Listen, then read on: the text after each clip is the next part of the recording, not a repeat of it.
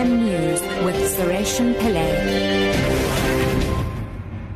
4 o'clock, good afternoon. Oscar Pistorius will have to continue to undergo psychotherapy and abide by firearm restrictions once he's released from prison on parole this Tuesday while he's under correctional supervision.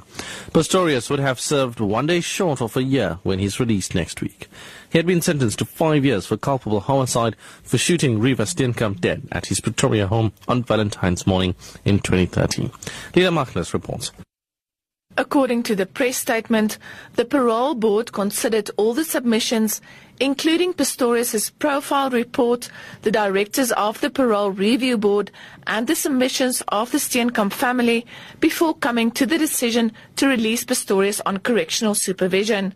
Pistorius will be under house arrest for the next 4 years and will have to adhere to several conditions. The M1 highway in Sandton, north of Johannesburg, has been reopened to traffic after it was closed for about 24 hours. A pedestrian bridge under construction near the Greyston Drive off-ramp collapsed yesterday afternoon. 2 people died and more than 20 others injured, 3 of them critically. Johannesburg Mayor Parks Tau reopened the road after he was assured that it was safe for use. We have now come back here. We've received a full report from the engineers and the Metropolis Department. They've confirmed that the roads are ready. Of course, there's still a bit of engineering work to be done on the roads, but arrangements are being done to ensure that whatever other maintenance work that needs to be done can be completed. For now, we are convinced that the roads are ready for opening. The eThekwini municipality and the city of New Orleans in the United States of America have partnered to create the Essence Music Festival. The multi-million rand festival, which was officially launched today, will be hosted annually in Durban as from 2016. eThekwini city manager Sibusiso Sitole says the festival will feature both local and international artists. He says the festival is expected to generate millions of rands for the city.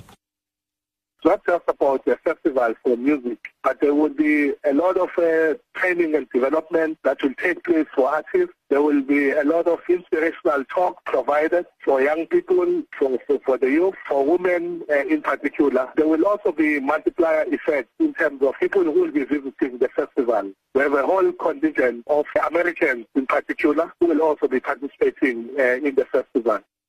And finally, German Chancellor Angela Merkel has stressed the need for a joint European effort to tackle the migrant crisis. She was addressing the German parliament before travelling to Brussels, where the migrant issue is set to dominate the European Union summit later today. Describing it as a historic task, Merkel says Turkey, Lebanon and Jordan played a key role in dealing with the influx and praised their efforts. We strengthen our efforts to support those countries that at the moment offer shelter to the vast majority of the refugees and who continue to do so. And those are first and foremost Turkey, Lebanon and Jordan. Top story at 4 o'clock. Oscar Pistorius will have to continue to undergo psychotherapy and abide by firearm restrictions once he is released from prison on parole this Tuesday while he's under correctional supervision. I'm Sureshan Pillay. Your headlines in half an hour.